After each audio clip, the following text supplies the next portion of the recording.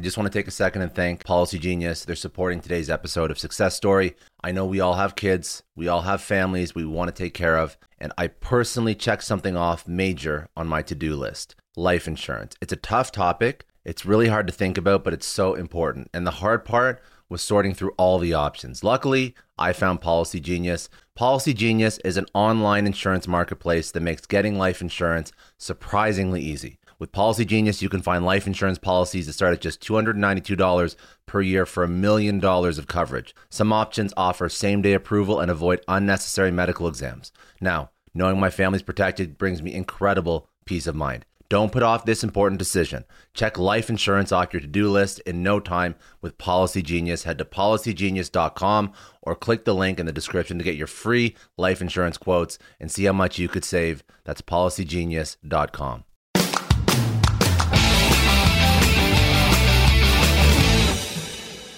Welcome to the Success Story Podcast. I'm your host, Scott Clary. On this podcast, I have candid interviews with execs, celebrities, politicians, and other notable figures, all who have achieved success through both wins and losses, to learn more about their life, their ideas, and their insights. I sit down with leaders and mentors and unpack their story to help pass those lessons on to others through both experiences and tactical strategy for business professionals, entrepreneurs, and everyone in between. Without further ado, another episode of the Success Story Podcast. Before we start today's episode, a quick note from our sponsor, Nth Round, a fully comprehensive equity management platform. This is what they do. Business owners, are you looking to raise capital and unlock shareholder liquidity? Before hiring expensive consultants or brokers, you need to know about Nth Round. Private businesses use Nth Round to unlock liquidity without bloating costs. With Nth Round's Equity Management Suite, you'll be able to create liquidity, engage with shareholders, and control your company's destiny, all in one secure platform. Get your free guide to liquidity. Go to nthround.com/liquidity. That's nthround.com/liquidity. Thanks again for joining me. I am sitting down with Josh Taekman, who is the founder of eBoost, the industry leader of clean fuel for a better you. So these are products including the line of super fuel beverages and powder that are natural and non-GMO. Now, eBoost is a powerful, Josh, not eBoost. Josh is a powerful innovator in brand marketing and business development with a specialty in music, entertainment, and consumer-facing products. He's made a career working with talent, brands, agencies, proprietary sides of the industry. Josh was the vice president of marketing for Bad Boy Entertainment, where he co-founded Bad Boy Marketing and enjoyed unprecedented runs creating multi-million-dollar enterprises at the cross-section of music, fashion, technology, and social good. Taekman then co-founded a marketing linchpin BuzzTone agency, where as president, he was responsible for all business development and leadership, building the company to 30-plus employees and over $15 million in annual revenue for clients. Now let's speak about what he's working on now. So, career-long marketer, executive. He's now building out his own thing, recognizing the gap in the $25 billion nutrition and supplement category. He's created eBoost, and this was first started in 2008. It's grown into a dynamic wellness brand with performance products, including super powders, pre-workout, BCAAs for the active consumer who wants to feel great, do more.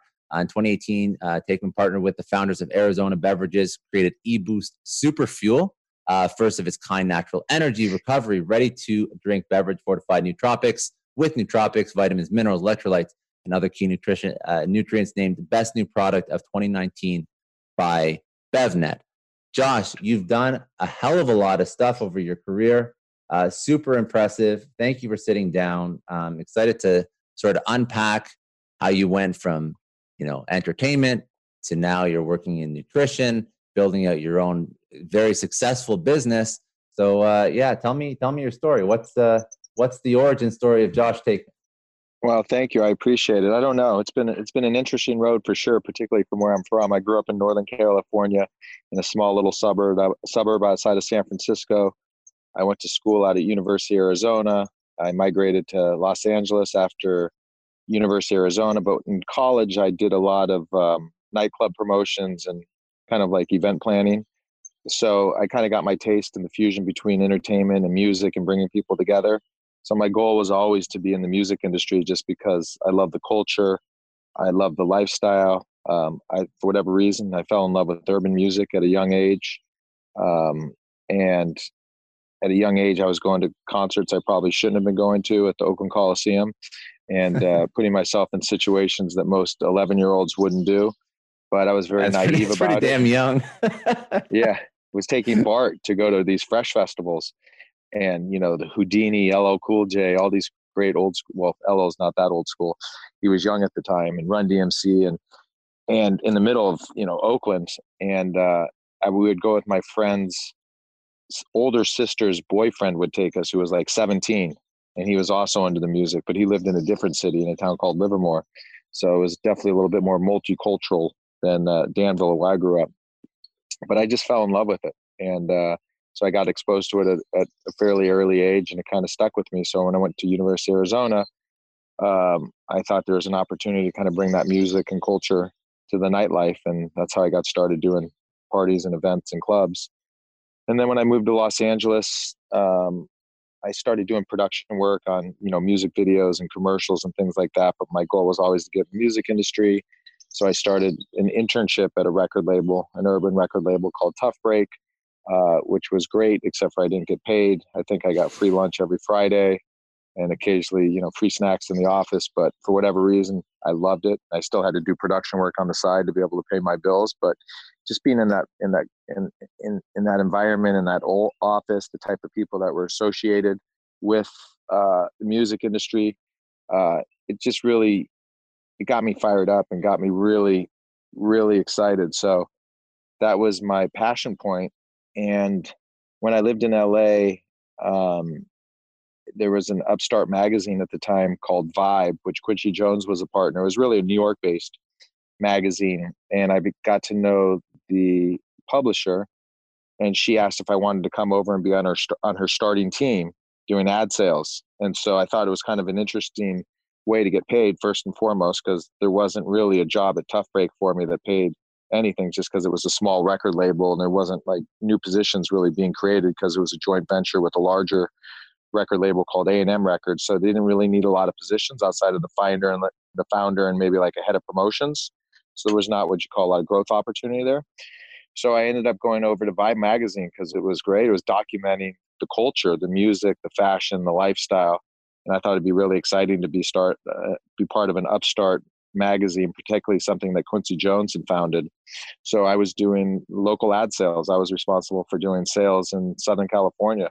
So it allowed me to work with the record labels and the fashion brands and other things associated with that culture.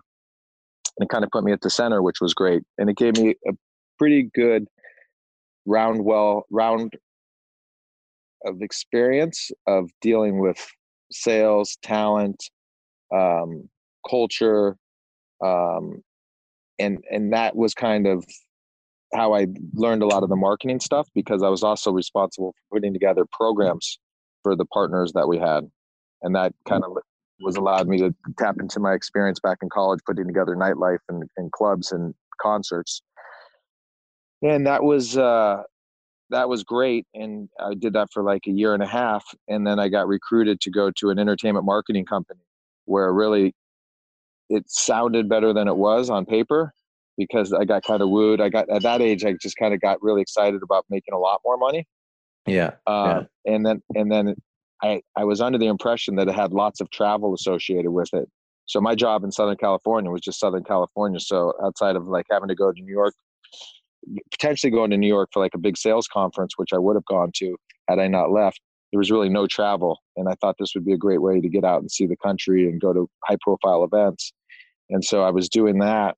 And I went to New York for my first time for a trade show in DC, because I had a friend that lived in New York.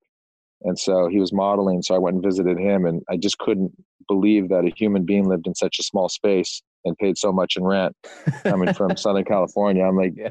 You're paying like $1,500, and you would open the door and you're in his bedroom. You know, basically the front door almost banged up against his bed. It was, I don't even know how you call it a studio. But I was just, after spending a week in New York and just getting immersed in the action and the pace and the lifestyle that New York, that's exclusive to New York, I just became so energized being there. I basically looked at my other friend. I think I literally had like 3 friends that lived there. And I mean friends that like I could call them up and stay at their house. I might have known a handful of other people casually, but like 3 people that I could have stayed at their house. And I'm like, I'm moving here. And my buddy's just like, yeah, right. I said, no, I'm moving here. I'm quitting my job and I will be here. He's like, all right, if you get here in the next month, you could stay at my apartment as long as you want for free. I'm like, done. I go, I'll be here in 21 days. And I literally went back. I quit my job. I collected like 4 or 5 or 6 grand in commissions, which at the time felt like a lot in 1996. Well, it was enough for, I think I was 24. So I went back, I returned my car, I dropped all the stuff off at my parents' house, and I bought a one-way ticket to New York. And I landed and I went to my friend's apartment and I said, I have no job. I'm staying at a friend's house. I just know I want to get back in the music industry and experience living in New York. And that was kind of like the hook that got me there. Yeah.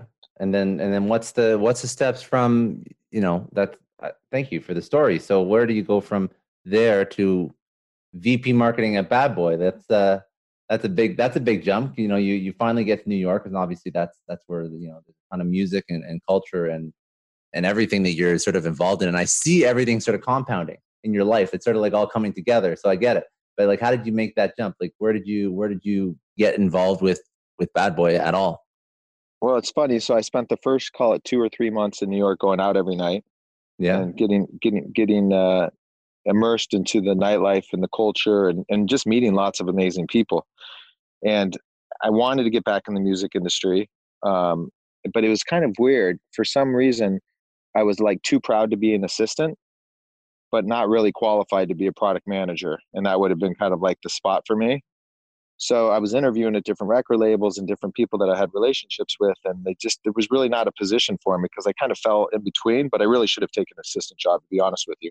Because I always believe that if you're really passionate about something and there's a company that you really want to work for and you're talented and you work hard, the best way to grow, the best way to get into a company is starting at the very bottom, if that's your only entry point.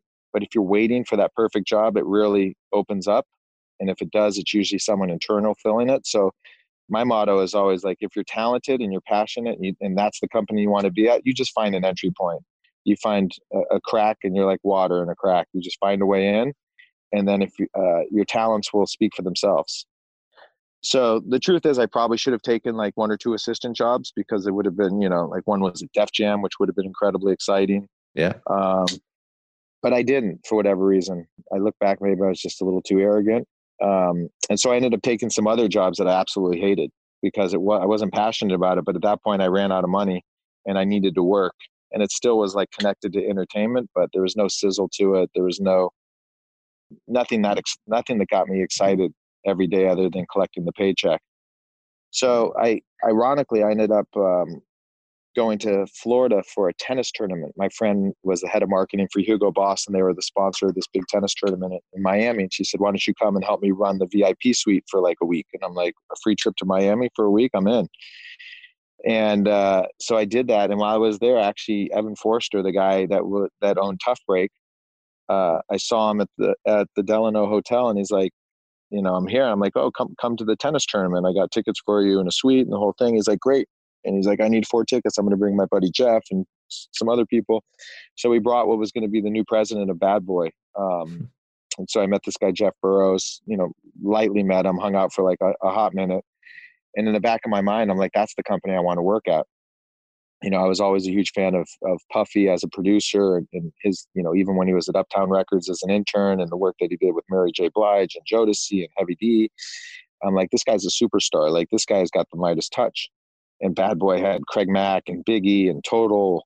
And I'm like, now that is someplace that I could totally dig in. And I think I could add value in connecting kind of the I always felt like there was a bridge to be built between corporate America and the power of music and their ability to touch and influence people. And I'm like, I could be that bridge in terms of like bringing advertising, marketing, sponsorship, endorsement type deals to this culture, because at the time there was not a lot of bridges and a lot of ways to authentically tap into the talent and the lifestyle for these brands, whether it's the Pepsis of the world. I mean, they always did like Michael Jackson and stuff like that at a super high level, but they were never really grounded at kind of the ground floor of the community and the culture and the lifestyle. So I just felt like there was this really immersive opportunity. And there was another guy at Loud Records, Steve Rifkin, that was doing it. So to be honest, he really created the blueprint. And I'm like, well, if he's doing it successfully, imagine being able to say, doing it alongside Puffy, who I think will become a household name. And so sure enough, I went back to New York and I cold called Jeff and I pitched him on the idea of building a marketing agency within Bad Boy. And he got it because, there was already an example, a proof point with what Steve was doing. And he was doing a really great job at it, getting, Mountain Dew and Levi's and some big brands. And it was kind of mesmerizing the industry and how he was thinking outside the box to create marketing, to deliver non-traditional marketing dollars to help market the urban artists. And so that was kind of at the epicenter of the idea. So I put together, my version of a business plan for Jeff. And he's like, well, put it together and we'll sit with Puffy and take him through it. And I'm like, great. I've never met Puffy, of course. And sure enough, I call Jeff and I go back and we meet with Puffy and I take him through all the stuff. And at the very bottom, he's like, yeah. He's like, yeah, I thought about doing this too. Yeah, this is great. And at the very bottom, I put like $2,000 just to show like I'm all in. Like I just need enough to like cover my rent or get a bagel or maybe even a bottle of water here and there or a subway pass. And he looked at me, he goes, you want me to pay you $2,000? And I thought he was going to laugh. Like, come on, man, how are you going to live on $2,000 in New York City?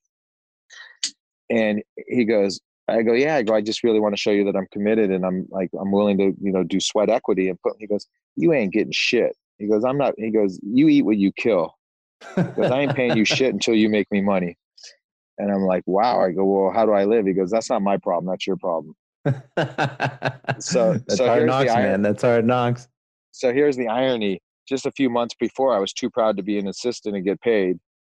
And now I'm willing to go work for free as a glorified intern, right? It's like you come work for free and you eat what you kill.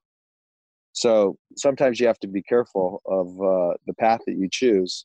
So I said, fine. I thought about it. And I said, just give me a desk and a phone. If I need Jeff to come on a meeting, I need him to come. It just felt like it felt like a challenge that I was willing to accept because I knew that if I could get inside the walls or the doors, and by the way, at the doors, they were like armed security guards that you had to get by every day to get into the office. That was a whole nother experience.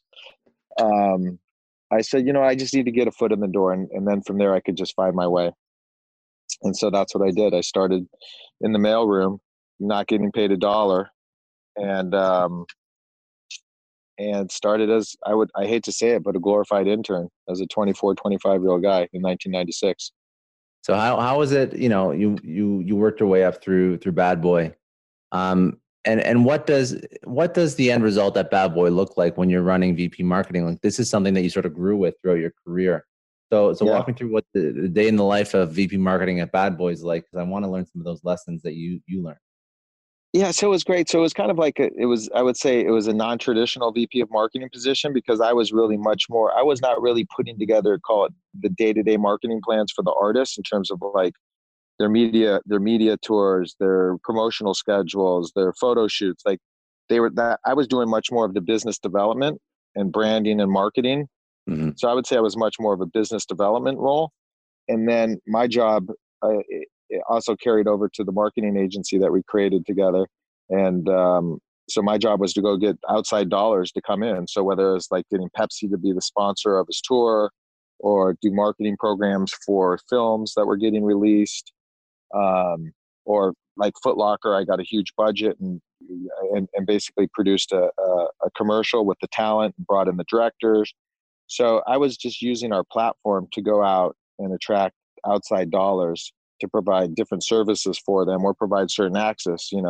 Ironically, one of the clients that we had at the time was St. Ides, and St. Ides was really well known in the inner cities, but like the hardcore hip hop heads, like it was a big deal to do a St. Ides campaign. I think Ice Cube might've started it. Snoop did it. Who else did it? Redman did it. And so at the time they're like, we want to get this guy Jay-Z. And so I'm like, oh, okay. And so I literally saw Jay-Z and his partner at the time, Damon Dash, in a nightclub. And I went up to them. I'm like, hey, I'm Josh. I work at Bad Boy, blah, blah, blah. And he's like, all right. And they're actually really kind to me. And I said, hey, I'm working with St. Ides and they want you to do a radio spot, a TV spot for them. He's like, nah, man, I don't do that. Go get me Cristal. And I go, well, unfortunately, I don't have Cristal. I said, but I have St. Ides. And I said, listen, it's for the inner city. You know, Biggie did it. Um, Ice Cube did it. Snoop did it. I said, you know, it definitely touches your core consumer. He's like, nah, man, I'm Cristal. He says, go get me Rolls Royce or Cristal. And I said, it's 150 grand. He goes, Damon, give me your number. And so literally, Damon gave me his phone number, and I had, I think, like 4 weeks to create the radio spot. I had to get them to sign the contract and do the radio spot. So I'm excited now. So I go back to the client. I'm like, I got Jay-Z. He's going to do the radio spot and possibly the TV spot. So I'm going through the motions. I'm dealing with his business manager, and he checks all the boxes. And so now I have a contract I got to get Jay to sign. And John's like, that's on you, buddy. You got to get him to sign it. He goes, I don't have time to chase him around for that. And so I literally showed up in the hood in Brooklyn with the contract. And I said, yo, if you want to get this check, you got to sign this contract. So they're like, wow, this guy's wild. Like, he showed up in the like really deep inner city while they're shooting a music video to get it signed. And so I get it signed and I get Damon's cell phone number. Now I got to get the radio spot done. So I'm calling Damon like every single day, like, yo, I got to get this done. Like, when can he's like, oh, you know, tonight, you know, meet, you know, hip hop at this studio at this time. I show up, no one's there. It's going straight to his voicemail. There's no like texting back then. There's no email back then. So you literally had their cell phone number. Yeah. So that's all I had. So I'm stalking him like crazy. And now I got like 4 or 5 days left to get this done. And by the way, I don't get paid unless I get it done. If this doesn't get done, I don't get paid. And so finally I'm stressing Damon so hard. He's like, yo, I can't take you anymore. You have to call Jay directly. Like you got to deal with his assistant, Carlene, or here's Jay's cell. Like, you got to just get him yourself if he wants this money. So I literally stalk him so hard. He's like, fine, meet me at this studio at this time. So he showed up on time, goes in the studio. He's like, what do I have to say? I'm like, you got to say St. Ides this number of times and this, that, and the other. He literally goes in, like, I think the producer was this guy, Timbo King. He played a beat. He's like, nah. He played another beat. Jay's like, nah. He played another beat. He goes, yeah, that's it right there. He goes, play that for me. And he played it. He goes, play it again. He played it for me. He goes, all right, hit play. And he literally like one-timed it. Like, he just like nailed it. And he's like, are we good? I'm like, you got to do it a couple times. Like, come on, man. We got to have a bunch of different options. And you got to say this one more time. And literally he nailed it on the first take. Man. And I have to find that I have that DAT somewhere in my storage, because that would be a nice piece of archival footage to have Jay-Z doing a St. Ides spot. That's you know what, you know, you went through a lot of shit to get that job, but that's a fun story. Not many people can say that kind of, not many people have that kind of story working in any sort of role in a business. You know what I mean? Like working your way up, and you know, like you said it. You were VP marketing, but you were doing everything. Yeah, VP marketing by name, but like, you know, jack of all trades. Realistically, you're doing the sales, you're collecting the checks, you're getting the signatures, your legal, your HR, your finance, your sales, your marketing. Back then, you had to do it all, and that's I think where I learned. Like, you literally got to roll up your sleeves, and you got to just grind. And yeah. I don't. Anyone that says that they're not grinding and hustling to get things done, then they're not really about the end result. Yeah, that's good advice. That's very good advice. So let's after Bad Boy, you know, there's things in between Bad Boy and eBoost. What are notable things that, you know, we can spend all day. Yeah, some really good stories, but I do want to talk about what you're working on now. So what are the steps between Bad Boy and eBoost? So, you know, I did that at Bad Boy for a while, and honestly, I had some really unbelievable deals set up with Puffy, because I was really almost doing like this venture business. And unfortunately, he had 2 big legal incidences that set back a lot of big opportunities.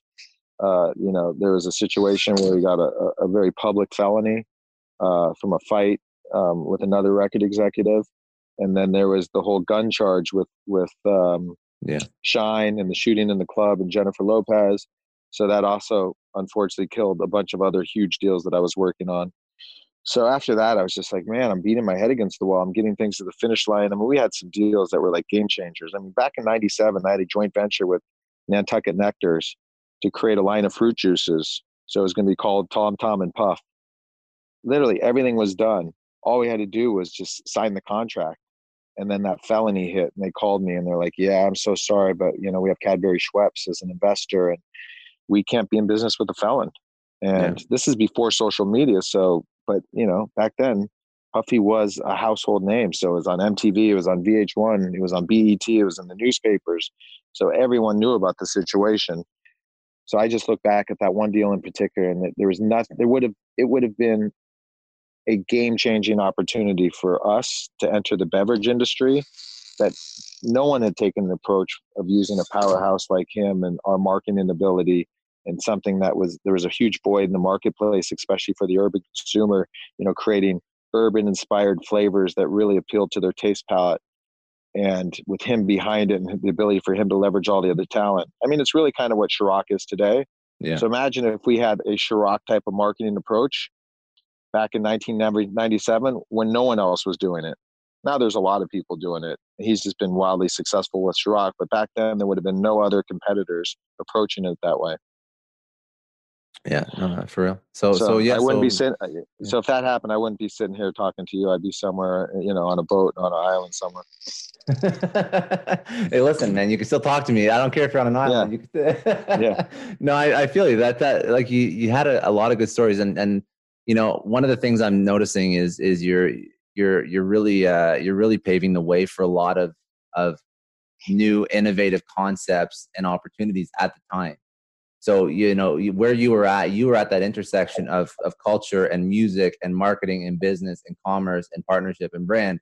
And that's something that now we see everywhere. But like you mentioned, it didn't happen. But that seems to be a trend, right? Like that, your ability at least to find those gaps. Because if I think about even sports and nutrition and what you're doing with eBoost, it's not like it's hard to make headway in the sports and nutrition industry because it's saturated. But you seem to have like a knack to find those gaps. Is that something that's innate, or you just hustle, you figure it out, you do your research, you're curious, what's the the secret to defining these things? It's definitely not research, that's for sure. It's definitely much more of an instinct. I mean, again, like there's multiple people. Like I could look back at my career, and there's real VP of marketing guys that went to business school, guys that worked at Fortune 500 companies that have like a real VP of marketing playbook. Mine was much more of a school of hustle playbook. So, those guys had, multiple assistants and were dictating on what to do, and they're whiteboarding. We were much more like our sleeves were rolled up and say, how are we going to make this happen? And how are we going to connect some non-traditional dots? So I would say that my path has been definitely different than a traditional marketing person. And that's why I play kind of in more non-traditional spaces. The music industry is not necessarily a traditional corporate type of position. And my marketing agency that I created after Bad Boy was not a traditional kind of marketing agency. It was much more experiential lifestyle. And how I built eBoost as a brand, which much more of a lifestyle approach than how I see other people that are going out and raising big money and doing a much more traditional push. And do you think that, no, I didn't mean to interrupt. I was just going to ask, do you think that the non-traditional, I guess, upbringing in marketing has allowed you to be more successful with some of the things you've launched? I mean, I don't know if the word's more successful is right. I think it's allowed me to take a different approach and to build a different type of brand with a different type of personality. I think if I had a more balance of some of that other stuff, I probably could scale business quicker. So I'm definitely not saying I know a lot of entrepreneurs listen to this show, and NetSuite has been a huge supporter for entrepreneurs, for business owners, because there's one thing that we all know. Business is about making money, and it's about your bottom line. And the less you spend on the nuts and bolts of running your business, the more profits you keep. But these days, everything is costing more. Supplies, people, shipping. It squeezes your margins, and I've been there, juggling multiple systems for finance, inventory, you name it, each with its own costs and its own set of headaches. That's why I made the switch to NetSuite by Oracle. It's changed our company. Think about it. NetSuite is one of the top financial systems out there. It puts your whole business on one platform, accounting, finance, the works. One data source for everyone. There's no more mismatched info. And because it's in the cloud, it slashes your IT costs. No more servers, no more updates. Just access NetSuite from anywhere. With one integrated suite, your overhead drops big time. And here's the real win. Efficiency. Everything's connected in NetSuite. Costs are ridiculous lately. Find a proven way to reduce your expenses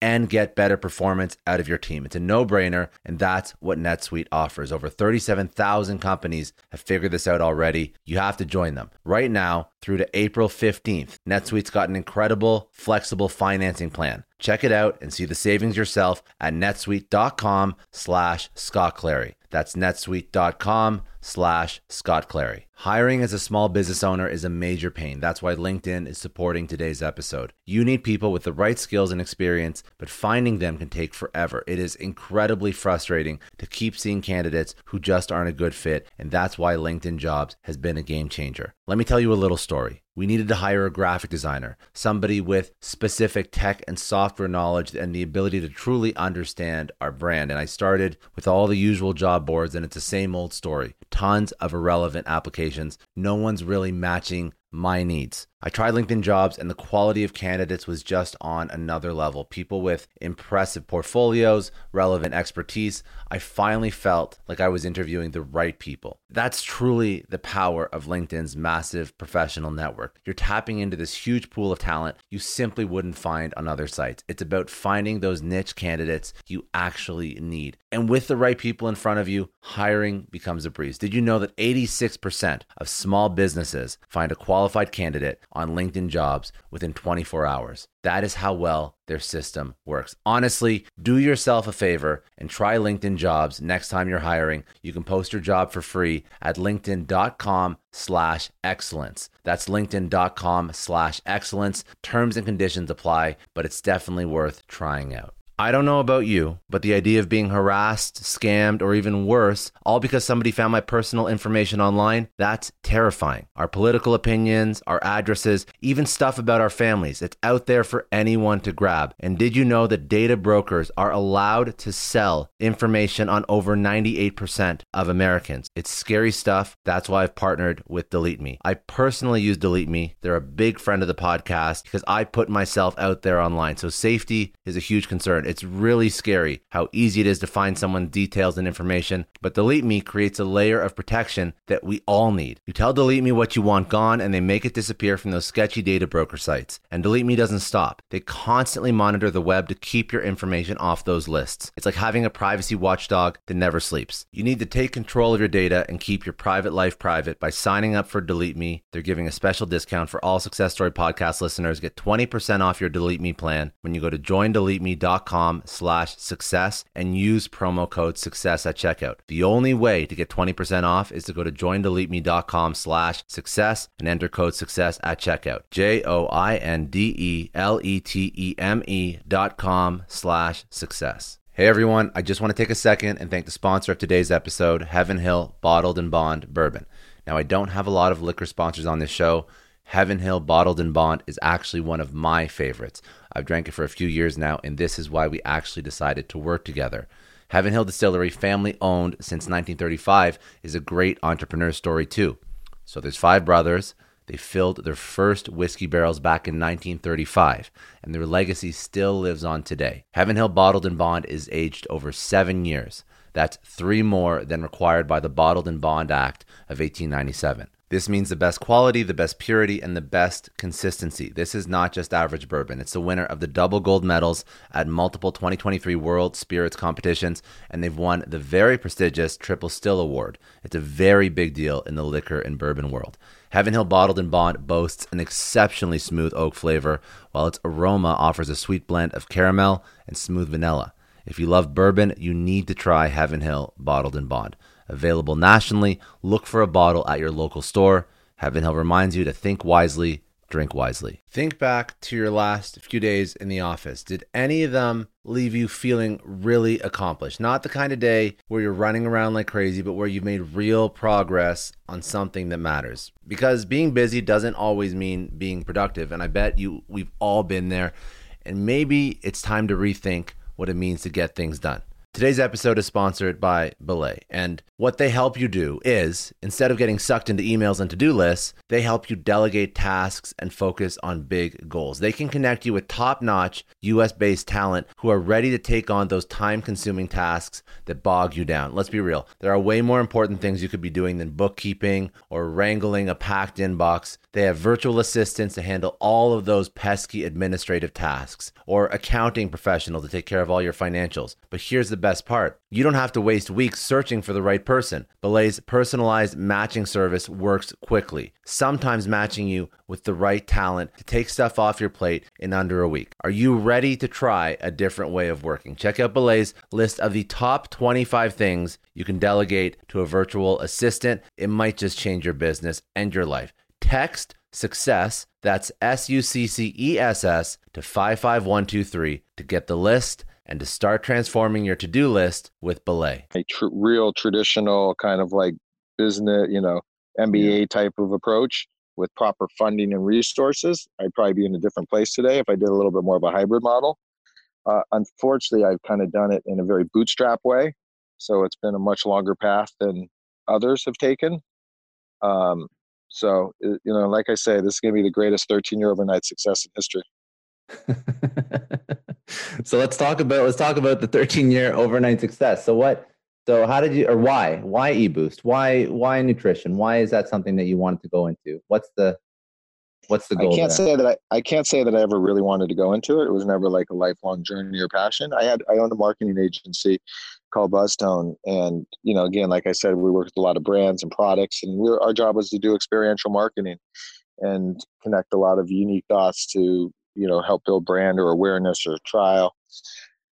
And I never really even took vitamins. I took like Baraka when I was hungover, or, sometime in the day if I needed like a little extra lift. I never really drank Red Bull unless it was with vodka a handful of times, but then I felt horrible the next day. And I always felt like I needed like a lift of energy, but I could never find a clean source. So I just kind of stayed away from it. I had tried a few pre-workouts. I thought I was going to have a heart attack. Mm-hmm. I worked out every single day. I didn't drink coffee. So I was never like a caffeine junkie, but I was, when you live in New York, you live a hard life. You really, I would leave my house at 7 a.m, and I wouldn't come home sometimes till 3 or 4, because you go right to the gym, right to the office, right from the office to dinner, then right from dinner to out. And that was like 5 or 6 nights a week, especially being in the music industry. And that was kind of like New York back in the late 90s. It was like on fire in the early 2000s. Like there's just a lot of stuff to always do. And if you're in the middle of it, that's just kind of the day-to-day life that you're living. Yeah. And then, so I, in the back of my mind, I was always like, why is there not a product that I could take every day that would give me like that healthy lift of energy, those essential vitamins and minerals that I'm sure I'm missing every single day? That's not Red Bull, that's not Monster, that's not Rockstar, that's not one of these cracked out pre-workouts.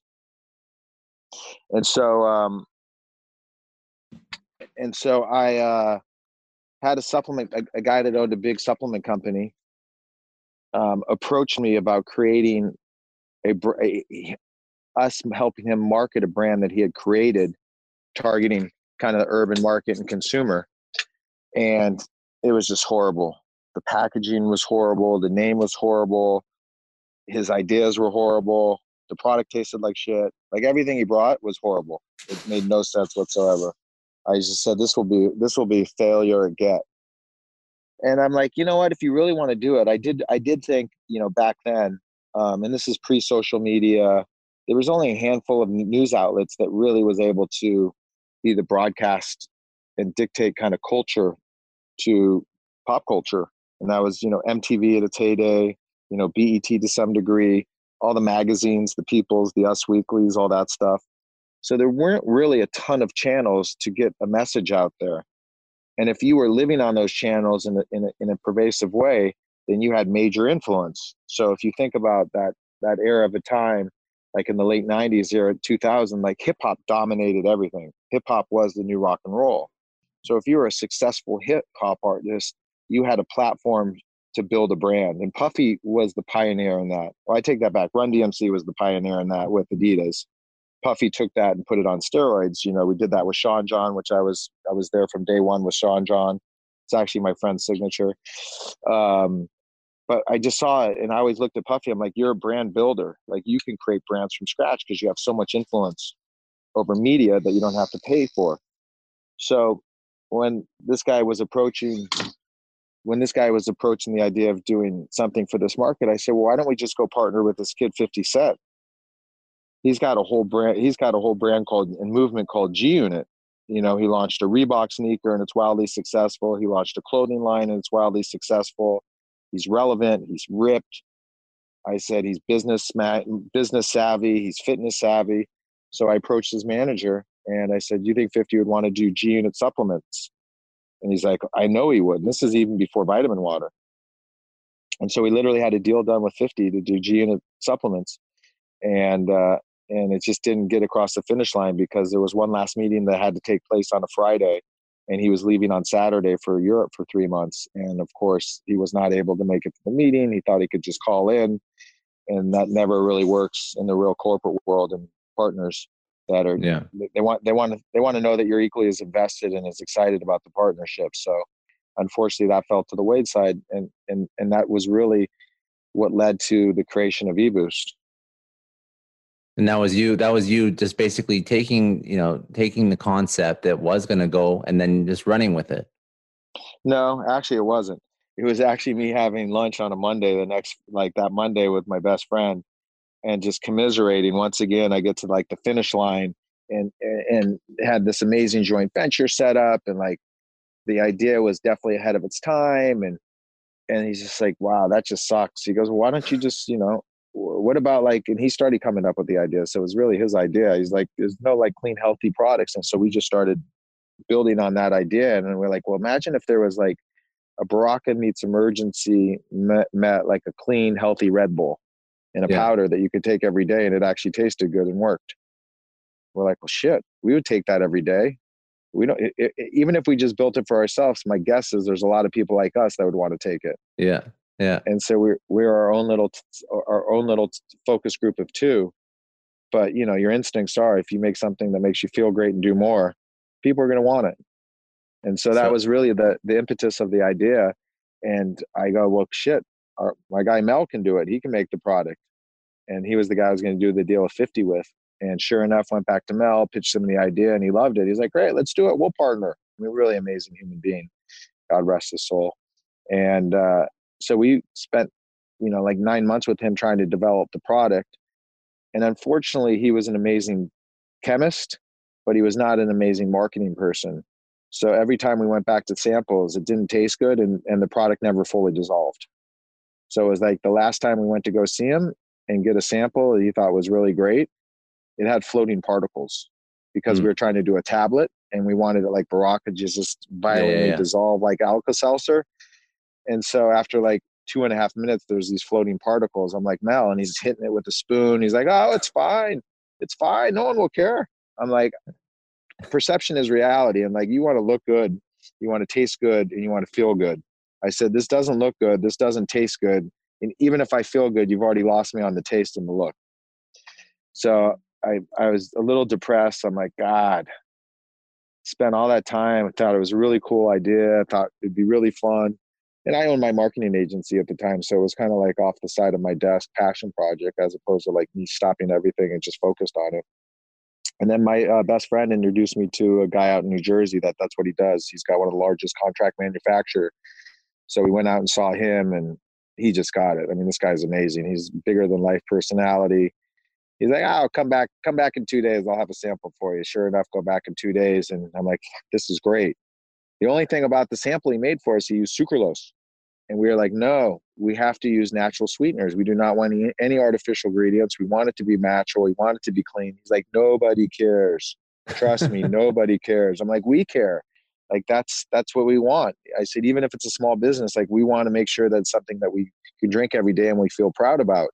He's like, you don't get it. Nobody cares. You want it to taste great. Use sucralose. I'm like, sucralose is disgusting. Like, I don't drink soft drinks. So why would I choose to drink something in a drink that I'm going to go out there and promote if I can't feel comfortable with it myself? And the truth is, he was right in the sense that nobody cared. Nobody gave a shit. So we created a more expensive product that tastes good, but didn't taste as good as if it had sucralose. But we were proud, and that's what we wanted to do. So we stuck to our morals and we stuck to our guns.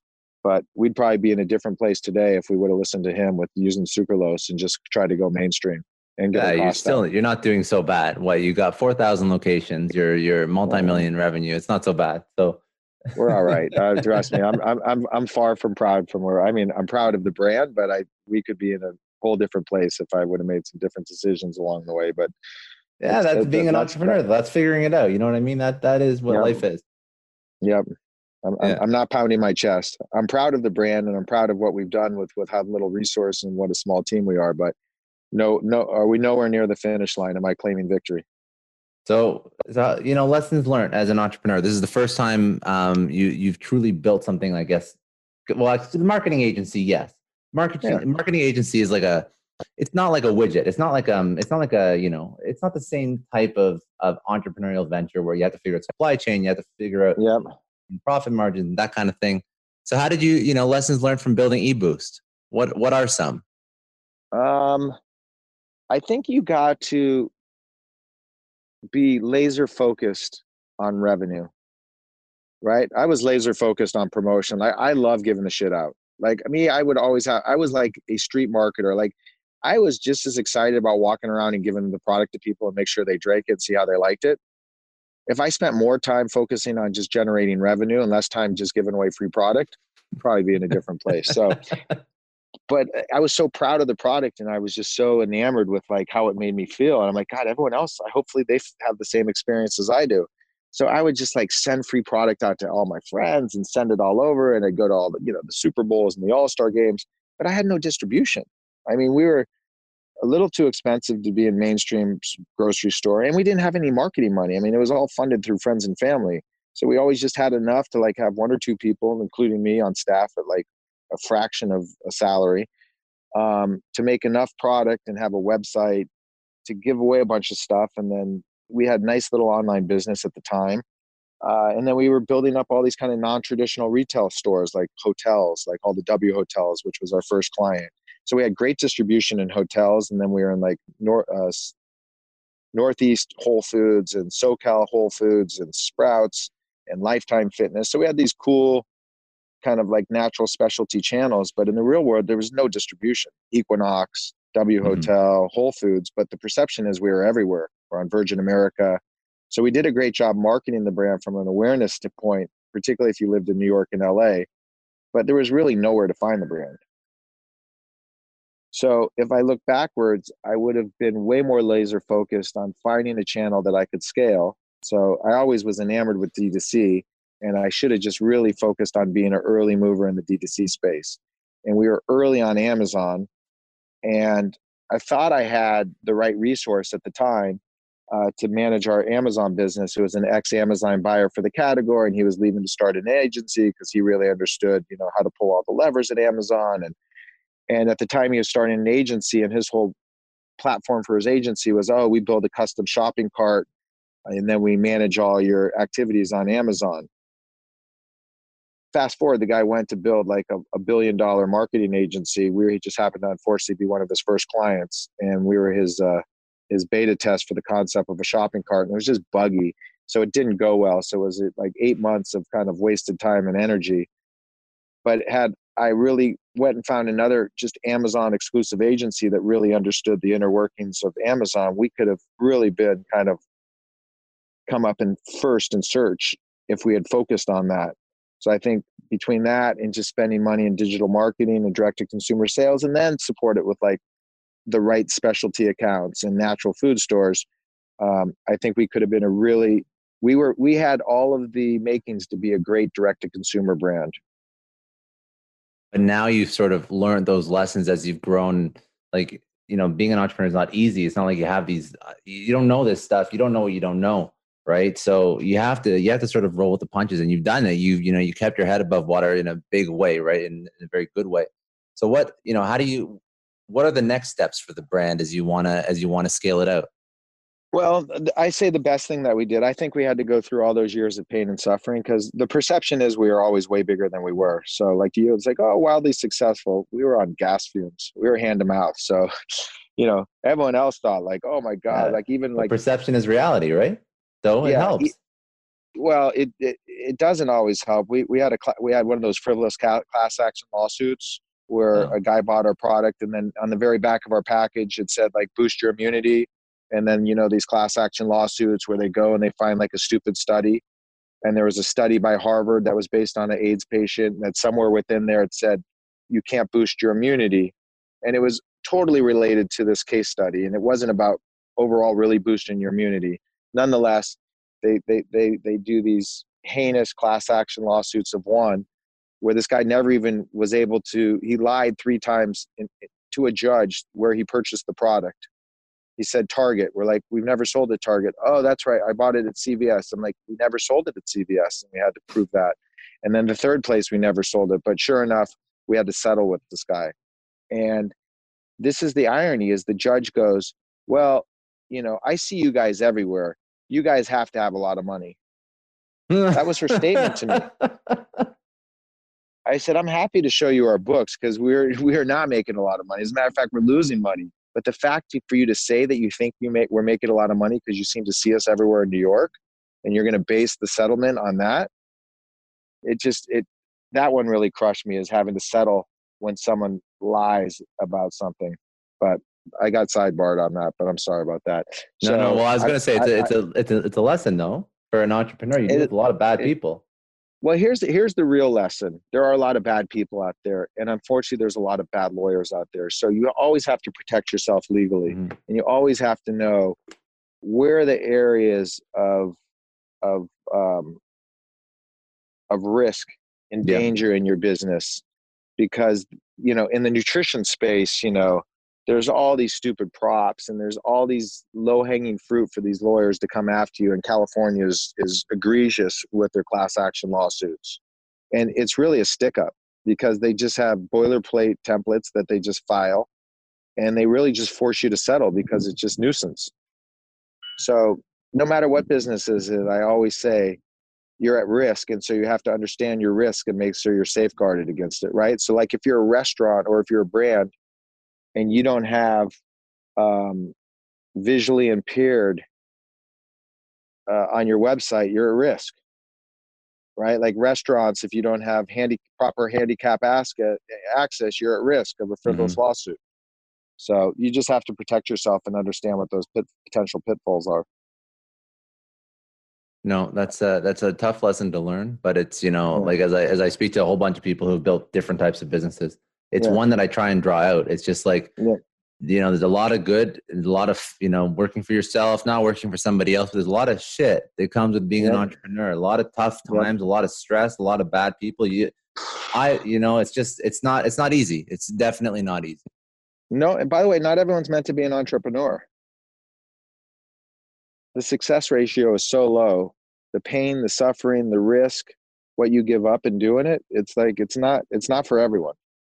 Yeah, no, that's a very important thing. If you're looking to start your own thing, not to like dissuade people, but just like to like understand the amount of time invested. I speak to like VCs that invest, and they're just, and the ethical ones up front say, if you aren't ready to spend the next 10 years of your life eating shit, don't start a company. Yeah, exactly. If you can't go, if you can't be prepared to like be in the trenches, the trenches, it's not for you.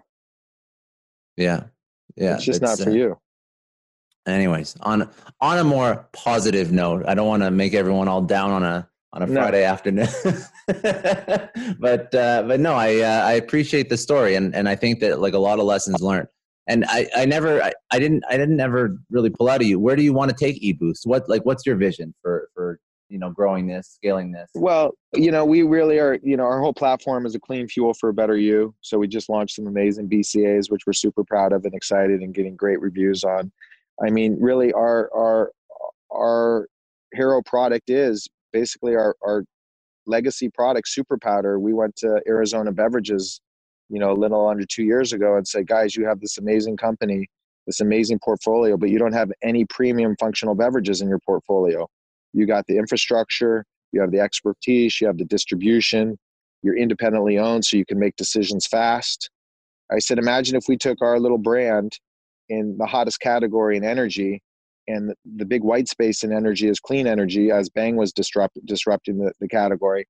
I said, we already have like a really amazing brand that just needs to be plugged into a platform. So imagine if we partnered with your talent, skills, infrastructure, with our brand and our unique marketing, we could do something really special. And so it took a while to convince Don, the owner, but thankfully for his sons, Wes and Spence, they were really behind it and they got it. They're like, there's a void in the marketplace for a product like this. They're like, I could be proud giving this to my friends, because they would drink it. And so we spent about close to a year developing the product, because Don's whole thing was like, unless it tastes great, I'm not doing it. And so we let him be the final say on taste. And he's got probably the best taste buds in the world, because he makes the most delicious drinks. So, but he also works with an amazing flavoring house that he's worked with for 25 years. So they're able to sprinkle their secret sauce and make our drink taste amazingly good. Keep the sugar super low. It's like 1 gram of sugar, 2 grams of sugar. All the calories are either 10, 15, or 20. It's got 12 vitamins and minerals. It's natural. It's clean. It's non-GMO. It gives you healthy lift of energy. It's got focus, electrolytes. I mean, it's really kind of like, it's much more than just energy.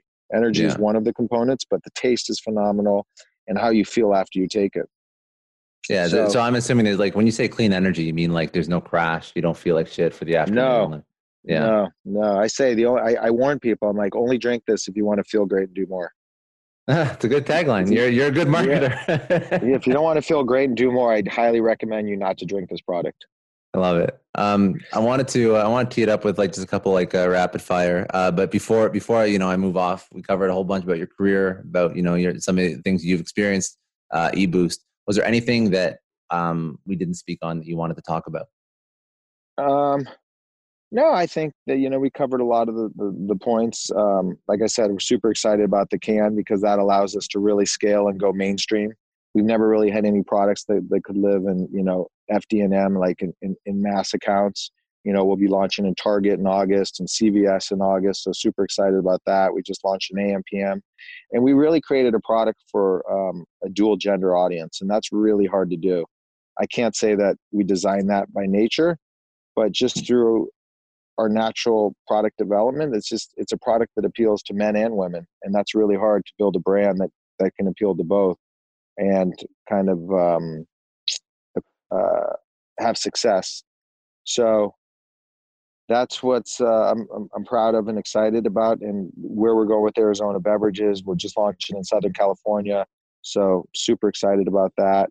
And we have opportunity for new flavor that we're finalizing that we'll be launching in the next couple months, and then some potential product extensions. Very exciting. I love that you even pointed that out, because I just went over to your website.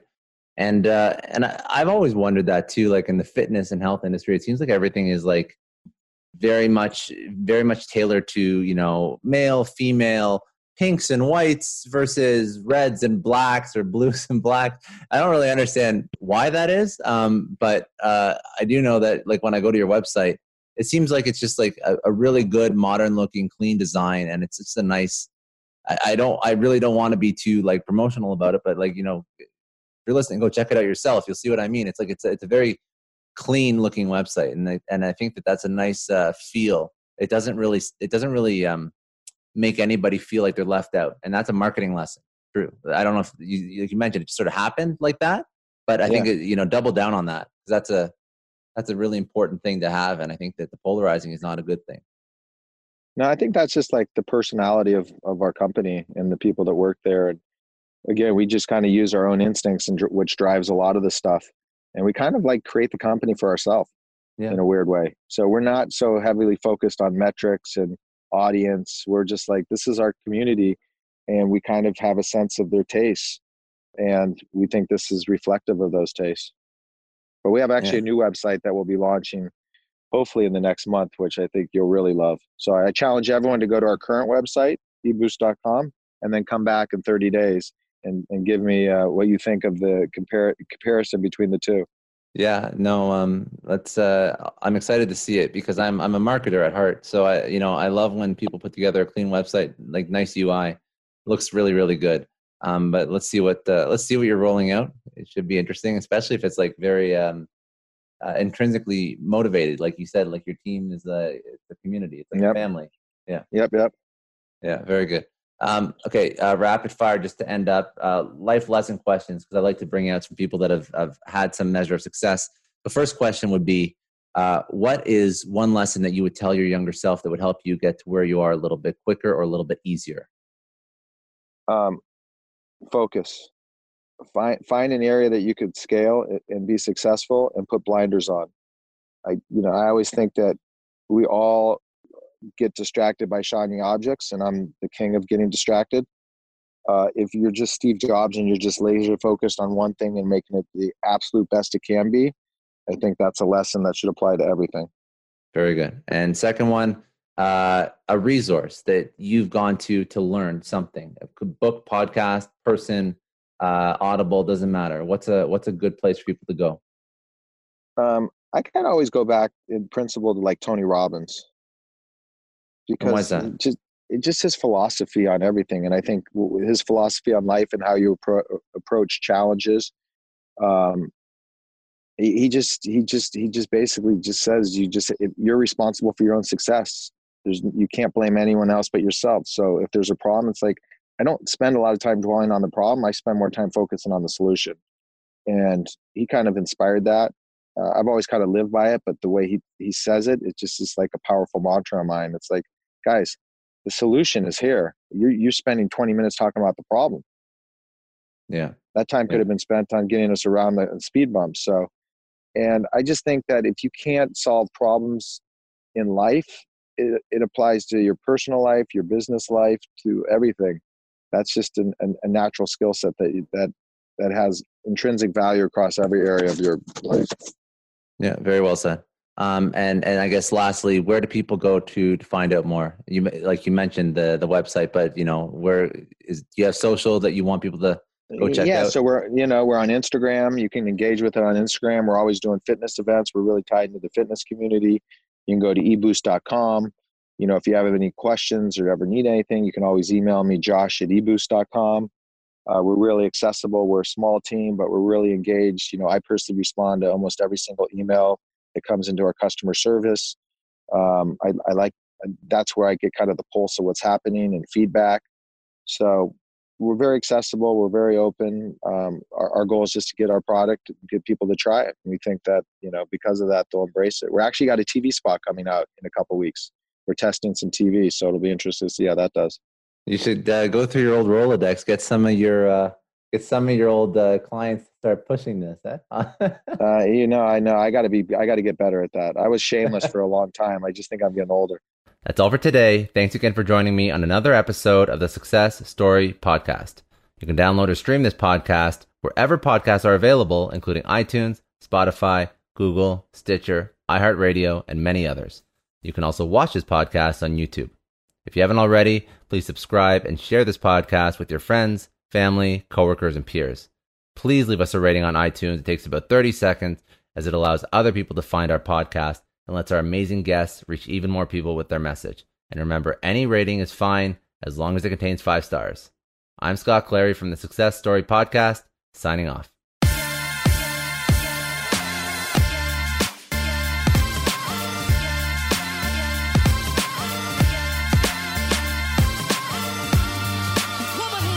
I know a lot of entrepreneurs listen to this show, and NetSuite has been a huge supporter for entrepreneurs, for business owners, because there's one thing that we all know. Business is about making money, and it's about your bottom line. And the less you spend on the nuts and bolts of running your business, the more profits you keep. But these days, everything is costing more. Supplies, people, shipping. It squeezes your margins, and I've been there, juggling multiple systems for finance, inventory, you name it, each with its own costs and its own set of headaches. That's why I made the switch to NetSuite by Oracle. It's changed our company. Think about it. NetSuite is one of the top financial systems out there. It puts Your whole business on one platform, accounting, finance, the works, one data source for everyone. There's no more mismatched info. And because it's in the cloud, it slashes your IT costs. No more servers, no more updates. Just access NetSuite from anywhere. With one integrated suite, your overhead drops big time. And here's the real win: efficiency. Everything's connected in NetSuite. Costs are ridiculous lately. Find a proven way to reduce your expenses and get better performance out of your team. It's a no-brainer, and that's what NetSuite offers. Over 37,000 companies have figured this out already. You have to join them. Right now, through to April 15th, NetSuite's got an incredible, flexible financing plan. Check it out and see the savings yourself at netsuite.com/Scott Clary. That's netsuite.com/Scott Clary. Hiring as a small business owner is a major pain. That's why LinkedIn is supporting today's episode. You need people with the right skills and experience, but finding them can take forever. It is incredibly frustrating to keep seeing candidates who just aren't a good fit, and that's why LinkedIn Jobs has been a game changer. Let me tell you a little story. We needed to hire a graphic designer, somebody with specific tech and software knowledge and the ability to truly understand our brand. And I started with all the usual job boards, and it's the same old story. Tons of irrelevant applications. No one's really matching